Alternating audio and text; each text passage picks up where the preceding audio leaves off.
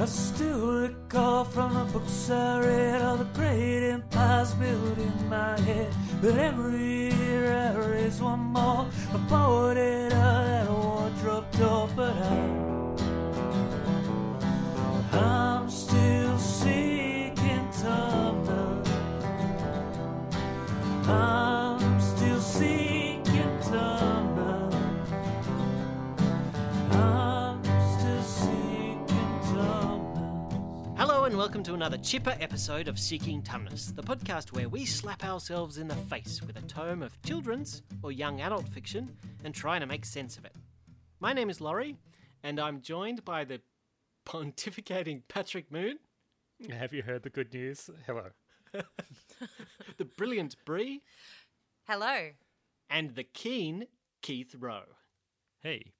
We alternate between the curious novelties of contemporary non-adult fiction, and by contemporary we mean anything written post-Potter, and the classics, and by classic we mean anything pre-Potter, ranging in quality from the Enchanted Wood to anything that's not Shreklik.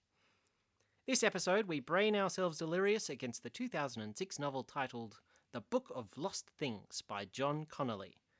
Before we forcefully shove the red pill down your throat and introduce you to madness, a warning. Warning. This podcast will contain spoilers. In this episode, we will review a psychological, horror/thriller come mythological fairy tale that is set during World War II. Really.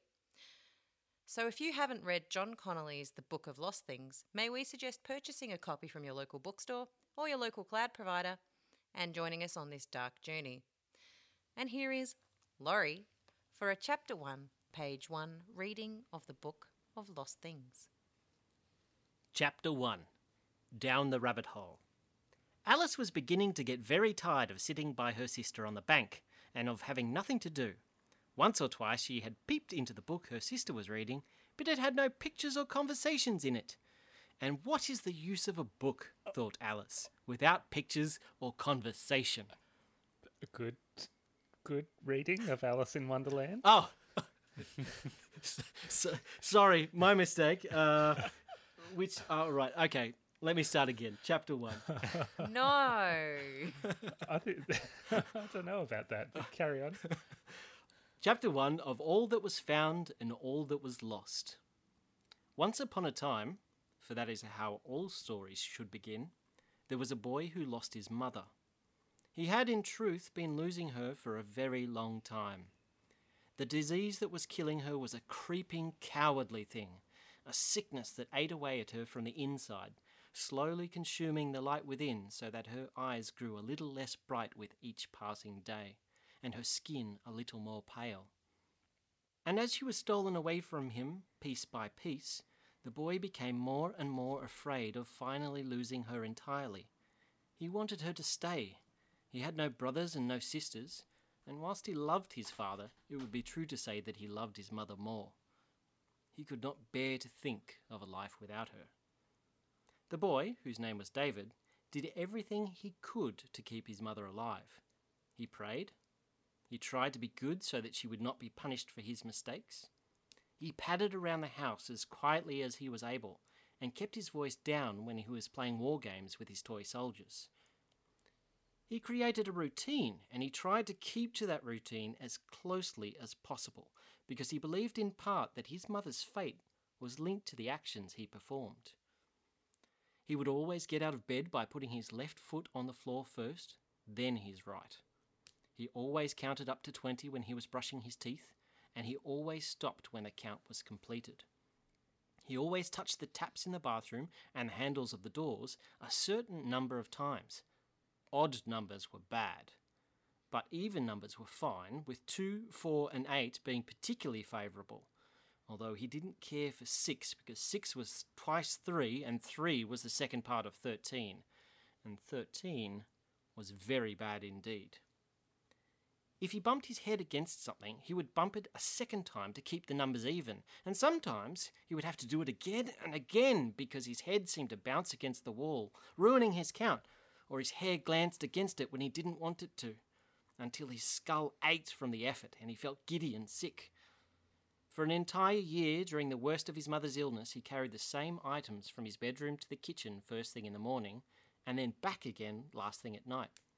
A small copy of Grimm's Selected Fairy Tales and a dog-eared Magnet comic.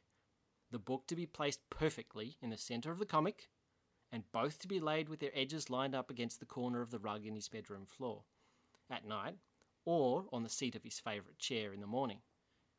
In these ways, David made his contribution to his mother's survival.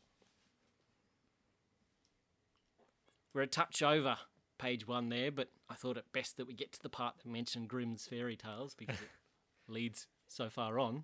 It does feature very heavily. It Yes, does. indeed. So, yeah, I'll jump in with my thoughts about that. When I read this, or when I listened to this, let's pretend, I had absolutely no preconceptions about this book. I didn't know what genre of book it was. I didn't know much about it. I didn't know anything about it. So it was... You must have been really surprised. Well, at this stage, I was still very intrigued as to what this book would hold. And there wasn't a lot of clues there as to the direction this book would eventually go. But I guess the biggest clue there is, as you said, the Grimm's fairy tales. But yeah, I wanted to read more to find out what this book was about. Patrick? Yeah, I think the same thing. I was intrigued by it when I first read it some years ago, and it still held my interest on this second go around. I like the beginning. I really like John Connolly's writing style, and he could write an instruction manual for a kitchen master, as far as I'm concerned, and I would probably be pulled into it. So maybe I'm the wrong person to give an opinion, but I'm sold immediately about 2 sentences in, and I like it. That's a little bit off kilter. I like the throwback to Once Upon a Time. I like that he's already sort of integrating some of those tropes and setting the scene for his contemporary sort of take, to an extent, on the fairy tale. What about you, Brie? Contemporary from the 40s. I'm much like Keith and yourself, Patrick, but probably my thought process went, hurrah! Patrick chose a story that is a drama and not a fantasy. It's a miracle. And that euphoria lasted approximately 6 chapters. So, but I do want to understand what's going on in David's mind. And I guess at this point I'm interested in the journey that he's going to go on to get well again or to find some peace. I don't Laurie? think my fantasy sort of biases, perhaps, are quite as strong as Laurie's. Mate, I want to defend myself there. Let me just have a look at the list of Oh, yeah. books that we've... Maybe you just don't know it as much as Laurie does. Yes. Which autobiography did you select, Patrick? All right, hoity-toity. What did you think of it, Laurie? Well, I'm attracted to delirium and disorders and dire circumstance to a certain degree, so I was intrigued. I guess it was adequate forewarning for me that this was not going to be a cute tale about fluffy bunnies with names like Kedrick Puffy Boots or Sammy Thistlebobbins. So I was able to prepare myself for a dark journey. So with adversity and madness on the horizon, I strapped myself in and read on eagerly. Yes, pretty keen at this point. So for the people who have read it and have forgotten, or for those that aren't going to read it but would like to know what happened, what did happen, Patrick? Well, the Book of Lost Things is a bit of an oddity, I think. It's not quite like John Connolly's children's books, in which Samuel Johnson battles Satan. It's not quite like his new young adult pitch sci-fi collaboration, The Chronicles of the Invaders, which I haven't read, in full disclosure. And it's not really like his most famous and defining series, I suppose, the brilliant detective come supernatural thrillers of the Charlie Parker universe. I think it might be a sort of combination of all of those things put together. The Book of Lost Things tells the tale of David, a boy who is beginning to recognise that of which we at Seeking Tumnus are already very cognizant, that books want to be read. But as David's mother's health fails and she begins to die, he begins to also to succumb to fits. Books begin to whisper, and their susurrations contain more than a hint of madness. David's home life is torn apart when his mother dies, his father moves on, a new child arrives, and all as the Blitz rains chaos upon London. So David resents those changes, the new members of his family, and the whispers begin to increase, and a strange, crooked man begins to appear in his visions and in his house. The story, I think, really begins when David follows his dead mother's voice through a gap in the garden wall with a burning German plane close behind. He finds himself in a land of fairy tales where the books he has read have taken form. There's so much stuff to kind of cram in after this point. He's befriended by the woodsman, pursued by wolves and half-wolves, or loops or loos, or however we're going to say the word, accosted by trolls and harpies, treated to dinner with Snow White and her communistic 7 dwarves, and taken under the wing of Roland, who's a knight searching for his lost love in a dark tower. All the while, David's hoping to find the king of the strange kingdom who is said to possess a book of secret knowledge, a book of lost things, that might restore David to his home and bring about his mother's return. Meanwhile, the Crooked Man is hatching his schemes, assuring David that he can have everything he wants if only he would surrender the name of his half-brother, who he has come to revile so much. And that sort of takes us to the culmination of the novel. I think that's probably hopefully a fairly comprehensive synopsis. What do you guys think? Yeah, absolutely. Just probably you glanced over the Crooked Man. The Crooked Man is this figure that I think he lured him into the world in the first place, didn't he? Mm. Yeah, and then proceeded to sort of assist him get to the castle where the king is waiting for him. But by assist him, he's doing very bloody and gruesome acts, and he seems to be a very evil creature. There's sort of an element of the Crooked Man helping, but for his own purposes throughout that's right. the novel. Absolutely. He's a puppet master in the world, and David is his unwilling puppet. And supposedly in our world as well. I mean, he sort of enters our imagination through dreams and understands our darkest desires and fears and uses them to his advantage. Given the sort of fairy tale parallels, he's the Rumpelstiltskin of the tale. The trickster. But yes, aside from that, that's a very good wrap up, I'd say. Why did you choose it, Patrick? This is your selection. I chose it because I really, really like it. It's one of my favourite books, or it has been one of my favourite books. And from when I was younger too. It came out at the sort of end of my teenage years. I was in the last gasps of teenagehood when I read this book, and it just gripped me at that time. I really liked it. It really spoke to me, and it was something a bit different to a lot of the other things that I had read around that time, especially a lot of the fantasy. I think Connolly really tries to throw back to what made the fairy tales so compelling back in the day, and that they were, to a large extent, I think, cautionary. They were violent and they were dark, and the message was not so much about relatability or about being, I don't know, enjoyable or entertaining for young people, so much as having a dark heart that tried to expose the darkness at the core of the world and at the core of people, and having the fairy tale heroes, battling against that, oftentimes not always succeeding. Sometimes they did, just having a bit of a moral that wasn't quite in line with what we've become accustomed to in contemporary fiction, I think.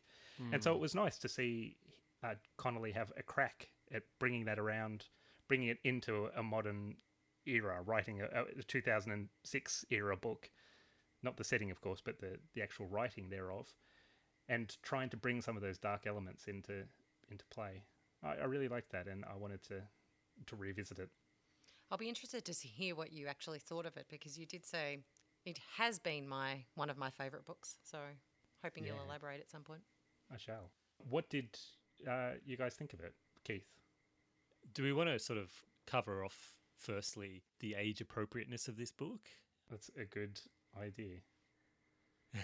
Bree, maybe you want to take the lead on this one? Patrick alluded to he first read this book as a late teen, coming into his 20s, and I think that's probably about right for this. This is not an Enchanted Wood. This is not a Ranger's. This is not a Ranger's Apprentice. There is an Enchanted Wood, but it's very different.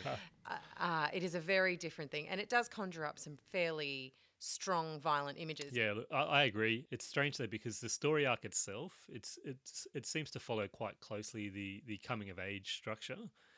setting aside the fantastical elements, but it does, aside from those, it does get very gruesome.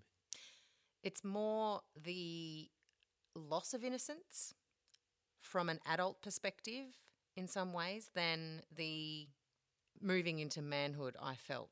Yeah, I think that's quite accurate, really.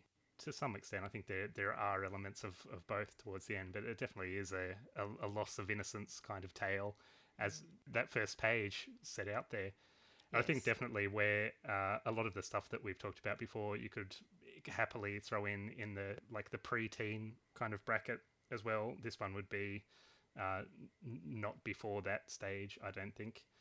It's pretty full on.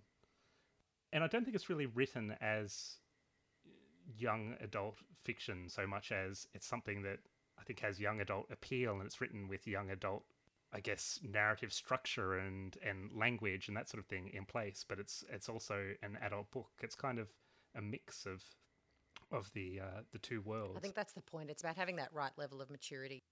You might have, people that are reading adult books at a young age, but you're not. I mean, this is certainly far beyond what I would have enjoyed at that sort of age, I think. Laurie, you're awfully quiet there. Have you got any thoughts on the matter? Well, I tend in the other direction. I am a little bit more liberal and probably a bit more, I don't know, irreverent maybe. I think these kind of books are really important because it might be the first book that a young adult reads, and maybe by young adult I might mean 16 or 17 or maybe 18, that these books are a gateway through to more adult themes, I guess. There was a lot of material in this book that was very confronting, and even as an adult, some of the concepts were confronting. But I think these kind of books that sit on the edge between adolescent and adult are important for allowing children to become adult readers, broadening their reading horizons. Well, it's not just their horizons, but if you stick with books that are purely aimed at a young adult market, perhaps they're not quite covering themes as dark as this. I think that if you're a 16-year-old that's both mature and appreciate darker themes, and that doesn't mean you're a psychopath or a sociopath or whatever, but if you just like a bit of darkness towards you within your stories, then I think this is exactly the kind of book that lets you move to the next scale of reading. Do you agree with that concept? Maybe not this book, but that there are some books that allow you to move on from reading material. I agree with that. Probably a bit light. I agree with that. And I mean, the one that comes to mind is that I think we've discussed this before is it Bryce Courtney's Tandia? Something like that. I would say that's worse. Well, in some ways, but again, it's got those sort of mature themes that you're talking about. And if you read The Power of One, it's almost that introduction. And it does have some incredibly violent things that happen to this girl in the book. And to me, that's another one. And I read that when I was 13 or 14. So I understand where you're going with that. This one for me, I would hope that you've actually read the true history of Grimm's fairy tales before you've actually picked this one up, so that you're not in for a massive surprise. I'm glad you mentioned The Power of One, because that's exactly the kind of book that I was talking about. Once I'd read The Power of One, I recall fairly distinctly feeling more adult. It's the kind of thing that just subtly changes you, and yes, it's the loss of innocence, which we might talk about as the theme of the book a bit later, and Patrick's already mentioned. But it's exactly that kind of book that elevates you a little, even if it's confronting and dark at times. I felt a little bit naughty reading Tandia, I've got to admit. I wouldn't have admitted to that to my parents, all the sorts of things that were going on in that book necessarily. Hi, Mum. So I guess in summary, for age appropriateness, for me, 16 plus, so long as you're mature and appreciate darker books and probably want to move to the next level of and reading. have read The Power of One and Tandia already. What did you think of it, Laurie? I've managed to avoid going first in the review for a very long time, and I'm reluctant to start with this book because I like to talk most about books that I've had issues with that I've not enjoyed very much. And I enjoyed this one quite a bit, so I'll keep it kind of brief. While the themes of the book are buried in very shallow graves, and they're pretty easy to sniff out, there's still reasonably solid substance to them.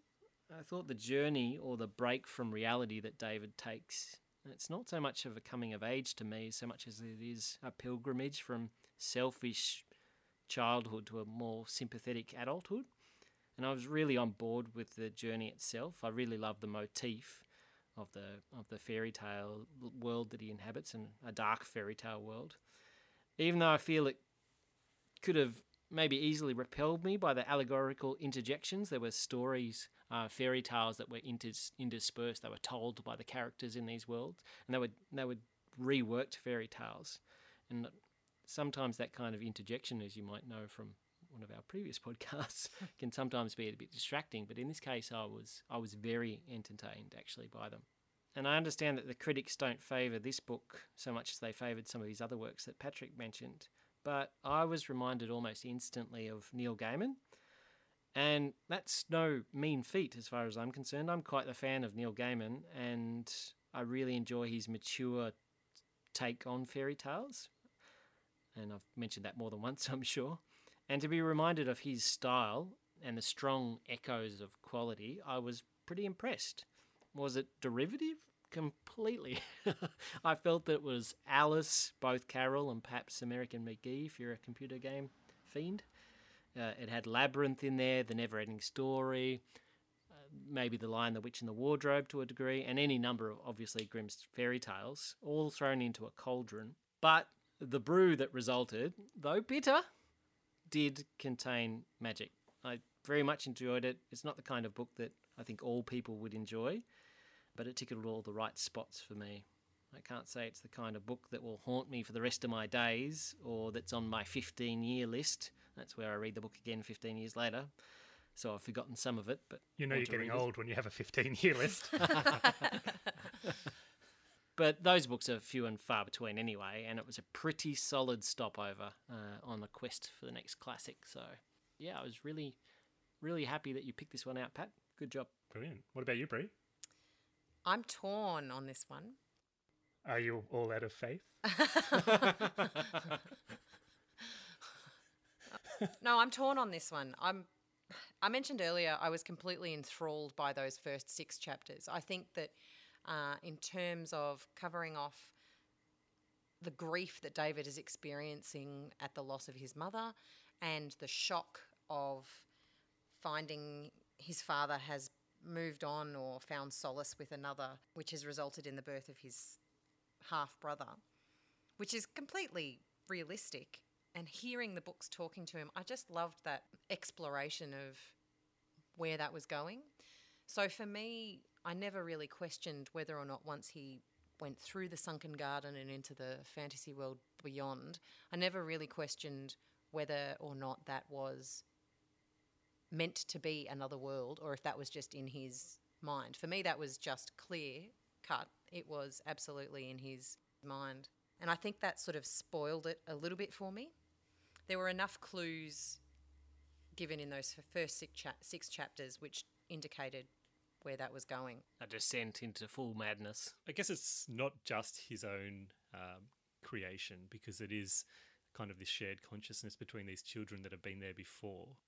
Jonathan Tolvie, the king, being the primary one that's influencing the characters and the creatures in that world. Yes, but they did mention that Tolvie was fearful of wolves, or they mentioned the wolves there somewhere in those first 6 chapters. And so for me, that was the biggest, that was one of the tie-ins. The other one was the quite humorous 7 dwarves or 6 dwarves and the baker. David, as a 12-year-old, didn't quite grasp the concepts of communism, so he was repeating these phrases back willy-nilly, not making much sense of them. So to me, that was another clue, I suppose. So I guess that just spoiled it a little bit for me. And I struggled with the very, very dark nature and the gore and the slicing off of children's heads and sewing them to animal bodies, and then the slicing off the animal heads and sewing them to children's bodies. And Like, That did have a nice dramatic culmination, though. it was A just gory one. Yeah, very gory. But we could have done without that chapter as well. I think it was just one chapter. The horror. I can't get off the horror.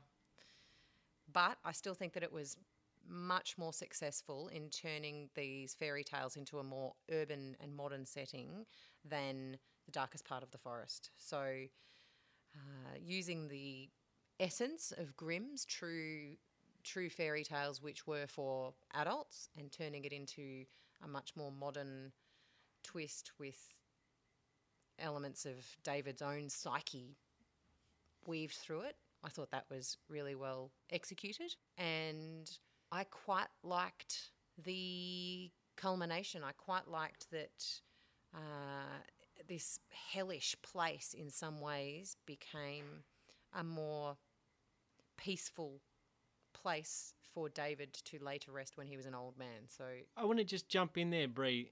When you mentioned the word horror, it occurred to me that, having gotten to know you a little over the course of this podcast, that you don't deal with horror well in general. at all. So that would have heavily affected your reading of the book. Like It really if you did. I don't- really had to force myself to read some sections of it. And I didn't abhor this.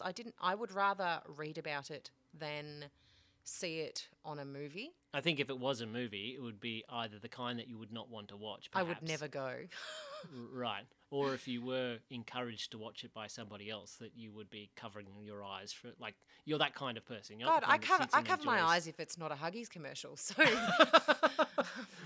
Right. I think I never really sort of saw the horror elements so much in this one, but it's definitely Connolly's pedigree, because the Charlie Parker novels are a sort of horror-based crime fiction, supernatural horror.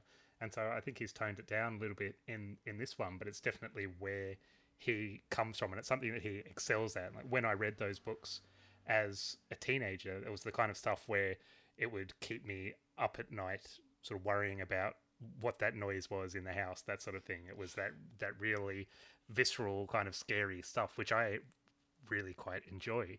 So I could definitely see where you're coming there. I finished this last night at midnight, and I kid you not, I was sitting under the covers wishing I could put my ebook in the freezer. It was that kind of... Really? Why the freezer in particular? Because there it's protected and it'll probably die. The stories will die and they will at least go quiet. The whispers in my head will stop. All right. So if you're a sensitive child, I was actually intrigued to read more of Connolly because of this, Patrick. So thank you for introducing me to some of these. I might start with some of his children's books, but I will read them in daylight and probably surrounded by people, maybe on the train or something See, like that. I didn't like the children's books as much because the themes aren't quite as hard-hitting. What did you think of it, Keith? I'll have to say, firstly, when I was reading the book, I was reading the Kindle edition, and I was misled by the percentage remaining. So as I was reading, I was getting to that sort of high 60% mark, and it was, seeming as though the story was wrapping up. But being that there was 30% remaining, I thought, well, this is going to have to take a strange twist to populate the rest of this book. And then it ended. And I wasn't expecting it to end. So it did sort of taint my reading a little bit, particularly the ending, which was, even without those expectations, was quite abrupt. So that's kind of tainted my reading a little bit, but I love the world. I love the world that was created. I didn't enjoy so much the connection from the real world to this world, and then the link back at the end. It was all a dream, but it didn't matter so much because the world was really intense and really well described, and the writing was quite excellent. I had to read this in quite a short period of time, but I didn't have any trouble doing that because I was enjoying it, and it was a bit of a page turner. So I really enjoyed it ultimately. Along the way, there was lots of things I liked and didn't like. One particular thing I liked was the ode, or the tribute to the Robert Browning poem Childe Roland to the Dark Tower Came, which is of particular interest to me because I'm reading the Dark Tower series. If you haven't heard our previous pods, you might not know that, but if you have, you certainly will.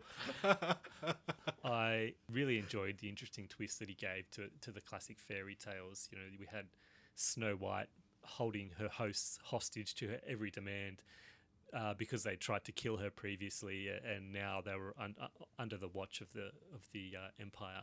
It was twisted in an enjoyable way. It was kind of like, once again, a classic of the Seeking Tumnus lore. It was kind of like Roald Dahl on steroids for a more adult audience, and it was really enjoyable. The characters, although a lot of them were stereotypical, I think they served their purpose in the story, in David's journey.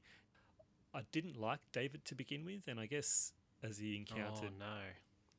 Well, Sorry, I agree. He was very unlikable because... He was bratty. Yeah, He was a prat. he was extremely jealous of his new family and, completely wrathful that his father had moved on. And that must be terrifying for anyone that is like a step parent. That must be a terrifying situation, and he was like the absolute worst. So yes, I agree. He wasn't very likable. He took his anger out pretty mightily upon Rose, his father's new wife, ultimately. And it was hard to really sympathise with him at times during those situations. But it struck a chord for me. Because it seemed like a dysfunctional family. It seemed like an accurate dysfunctional family being portrayed on the page, and that was. That was the I don't brilliance want of to the use the first word 6 refreshing, chapters. but That was the best was- part. yeah, it was Yeah, it believable. was. Yeah, it was. And I think I didn't really realise as I was coming to like him through the story, it was kind of, by the time it had ended, it was only then that I sort of reflected back and thought, well, he's, the negative aspects of his personality, his intense selfishness to begin with, he's learnt that these aren't the ways through these ever-present fairy tales and through his encounters. And like I said, the ending wrapped up very quickly, but we saw that he had changed completely from the boy we learnt about in the first few chapters. So it was really enjoyable for me. It was a page turner, and I will probably go and check out these Charlie Parker books because they sound awesome. Because I also was a big fan of thrillers and crime and that sort of thing, and a melding of these worlds might be just the perfect thing for me. I do recommend them. For me, Not for you, Brie. Yeah. I recommend that you don't read them, probably. I didn't have any bad dreams after reading this. There's no Kindles in the freezer. It was gory and a little bit scary at the time, but it didn't leave any lasting.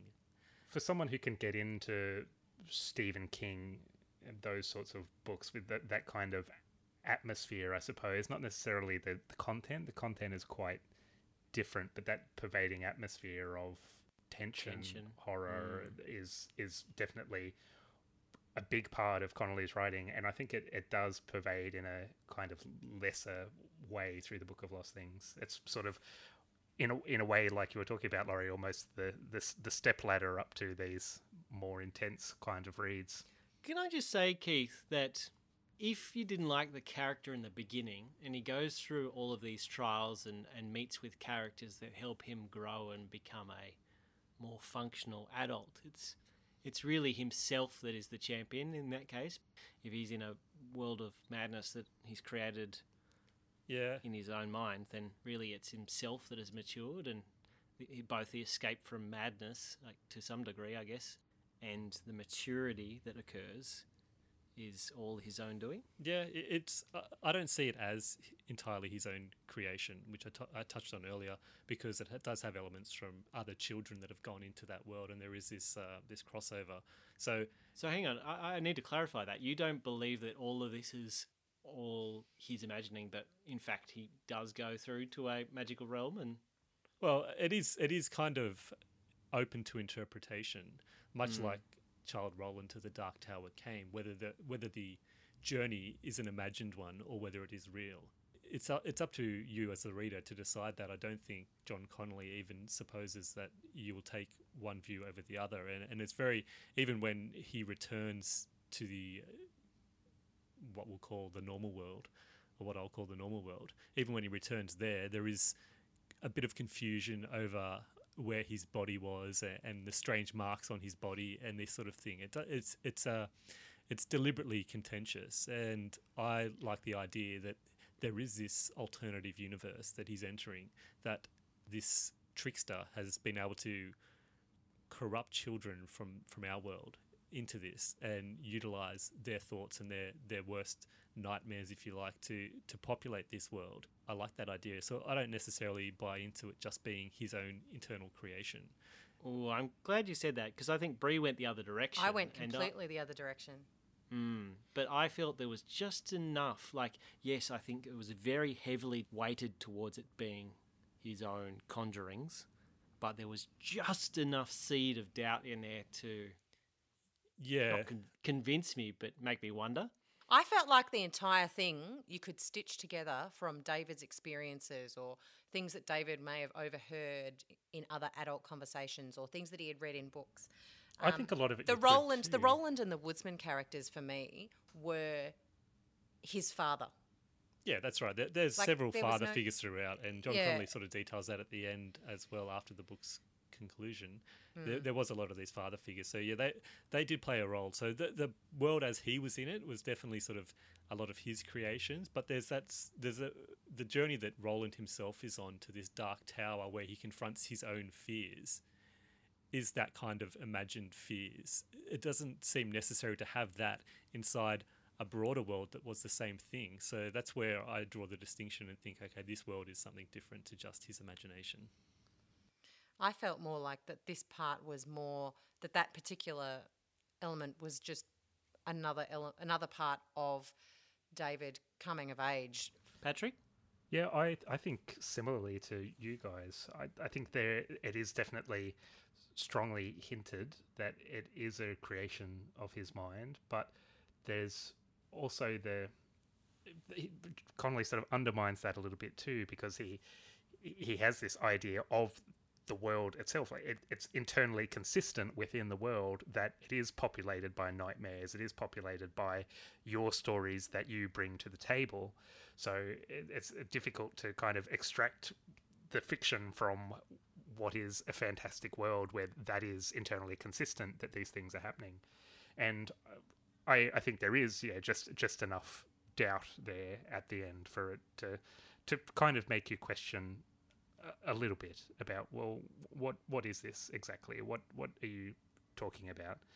And then David obviously returns, as we've mentioned a few times, at the end of the book, he returns again to the kingdom in his old age as he's dying. He returns back here, and the concluding line is something like, "Every man dreams his own heaven," and you sort of wonder, well, what is it? Is it this elaborate kind of allegory, or is it something a little different? And I don't necessarily know that it matters. It's more about the journey itself and what happened with the growth that occurred through the journey, and the difference in that kingdom between his really troubled boyhood, where he's filled with anger, he's filled with jealousy, he just wants to lash out, and his world reflects that.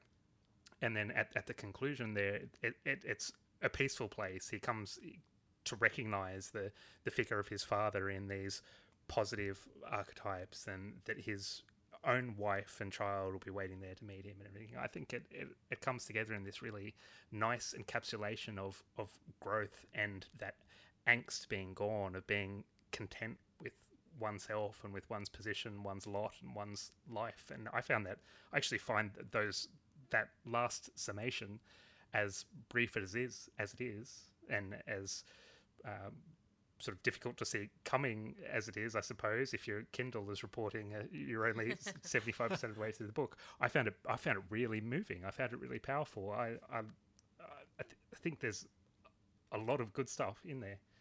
I think I've kind of segued here to saying what I think about the book, so I might just carry on doing that. I liked it again on the second go through. It's something that I've thought about periodically since I read it, and I liked it again. I wasn't really let down.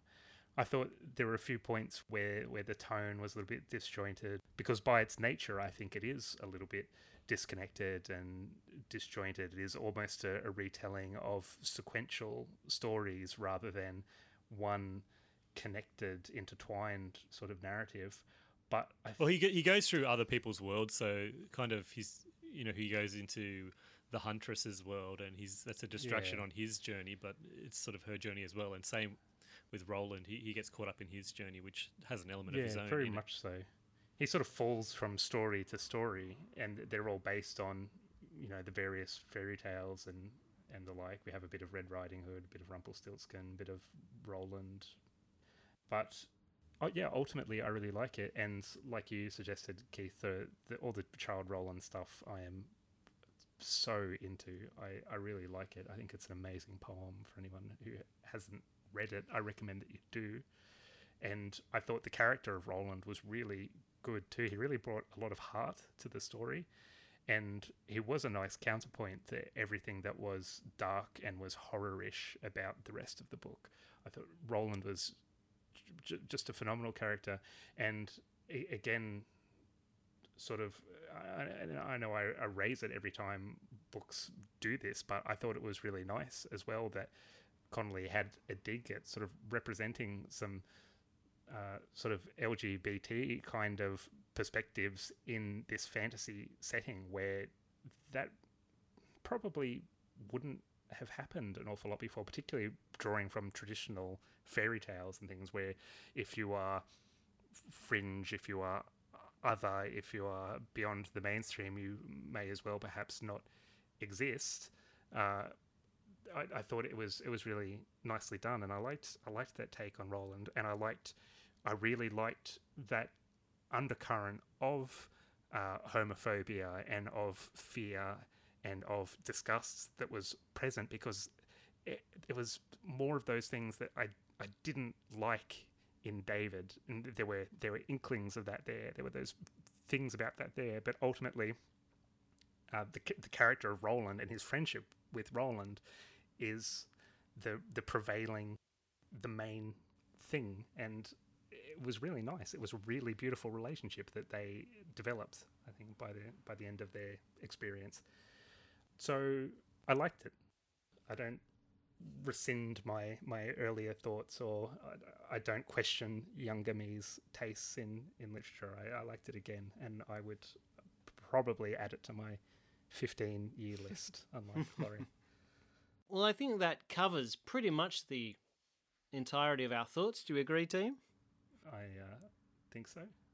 In that case, Keith, you wanted to try something new this episode. Yeah, so we are a very entertaining bunch, but I thought maybe we could have a go at being more educational, and some may say we already are, but where are these Who is this lunatics person? incarcerated? I've come up with this segment, which I've tentatively titled Tenuous Trivia. And in this segment, I will ask each of us, myself excluded, a singular question with a multiple choice answer. Option D will always give the person being questioned the ability to formulate their own answer. So I won't keep you guessing. First up, Bree. Ooh, the nerves. The horror. To the French! In the Book of Lost Things, we see John Connolly masterfully combine the traditional motif of numerous fairy tales with the darkest, most frightening corners of the human mind, playing on our fears and insecurities. Why is it then that Twilight is still a more frightening prospect for the average male reader? A. Not enough kissing. B. Too much kissing. C. Just the right amount of kissing. Or D. Fill in the blank. D, combine it with Darkest Part of the Forest and you're probably halfway there. There was a lot of kissing in Darkest Part of the Forest. I'll move on to Pat. It's impossible to put an age range on a book and expect it to ring true for all people, as we've discussed quite heavily tonight. As a 4-year-old reading Bret Easton Ellis's American Psycho, which of the following best describes your method of consumption? A. I read a chapter each day before bed. B. I read it in a few lengthy sessions. C. I read it in one night with a few stiff drinks. Or D. Fill in the blanks. Blank. Well, it's almost C, but I was sitting up at night and entered a fugue state through the use of opium, actually. And consumed the entire book in one sitting. Great answer. I have to update the spoiler now and say, warning, this episode also contains suggestions of drug use. I think we've ticked every single box. And now Laurie. John Connolly's most popular and well-known character is his offbeat protagonist, Charlie Parker, a former police officer seeking vengeance for the murder of his wife and daughter. Brog the Stoop is neither popular nor well-known. Why is this so? A. Not enough kissing. B. Terror bull writing. C. It's a stupid pile of brog. Or D. Fill in the blank. It's only $2 on Amazon.com. Give it a go. I don't think that adequately answers the question. Nicely but, dodged. there you go. Sales pitch. No, clearly it's a stupid pile of bronc. So I'll move us right along now to our scoring for Book of Lost Things. This was difficult for me to do because there was such an ensemble of characters in this book, and most of whom tended to be on the side of evil. So I've given 5 options for our scoring tonight. This book was The Crooked Man, misleading and corrupting with an undercurrent of moral reprehensibility. Jeez, that's a low one right there. Leroy the Lou, trying desperately hard to be something that it isn't. Unnecessarily brutal and lacking humanity at the core, it was ultimately a failure. Georgie, helpless, blameless, and in need of your defence. Was it Rose? At first, an imposter that doesn't belong, but finally kind of winning you over before suddenly ending. For some. Yeah, maybe that's a little bit too slanted towards my own view, but anyway. Or was it David? Bold, brave, and amazing at most everything attempted. Well, what's the order? Who's first? Keith? Let's hear it from Bree. Look, I'm hovering between a Georgie and a Rose, and I think ultimately I'm going to have to go with a Rose because I don't feel that I need to defend this book strongly. I enjoyed reading it, despite the moments of sheer terror where I wanted to put it in the freezer. And it has intrigued me about some of his others, and I will probably at least go and read his young adult novels. It's a Rose. Cool. What about you, Laurie? I think it's definitely a David for me. I definitely give it a 5. I really enjoyed it. I enjoyed the tone. I liked that it made me squirm a little bit, and I loved the climax and resolution at the end. I enjoyed it thoroughly. 5 stars. Pat? Yeah, I agree. And it's probably no surprise given that I selected it and I've raved about it before. I also give it 5 stars. I give it a David with a side of Roland because it's that freaking awesome. Yep. Nice. For me, it's no surprise. It's a Rose. It did win me over, and then it suddenly ended. You're a bit bitter about that ending, aren't you? I am, and it's perhaps not the fault of John Connolly, but it is a little bit because he's the one that populated that last 29%. So. Well, Kindles weren't necessarily so much of a thing 10 years ago. Maybe, well, I don't know. True. I guess by giving us more, he's given me a little bit less, unfortunately. Having said that, I didn't read the appendices this time around, but I did read them back when I first read it, and he includes full copies of all of the sort of source fairy tales, the original Grimm's fairy tales, and a little bit of commentary from him on each of them, and it was actually a really good read in my memory, having not read it again recently. I thought it was a really nice touch to include those, and it gave you a little bit more insight into what the source material was. Yeah, I wasn't tempted too much to read some of his post book notes, but I did read the whole part on Child Roland to the Dark Tower Came for obvious reasons, and I liked that was in there, and I like that he includes all that because if you are someone that has really enjoyed this book, then hearing his thought process on the transformations he made to these fairy tales is quite interesting. But not interesting enough for me, apparently. You set a high bar. Well, I'm glad you all liked it. I'm breathing a sigh of relief at the moment because I really had no idea which way this was going to go. Bravo, good choice. Thanks, Patrick. Thank you. Next episode, Keith reads to us from his primary school diary in his autobiographical Tales of a Fourth Grade Nothing by Judy Keith Rowe. That's a little Bloom. unfair. Thanks all for joining us. We hope you enjoyed listening. Please feel free to contact us on Twitter at Seeking Tumnus, or on Gmail, seekingtumnus@gmail.com, or on Facebook. Until then, if you're hearing voices emanating from the bookshelf, let their stories be told, and keep reading. I'm still seeking Tumnus. I'm still seeking Tumnus. I'm still seeking Tumnus.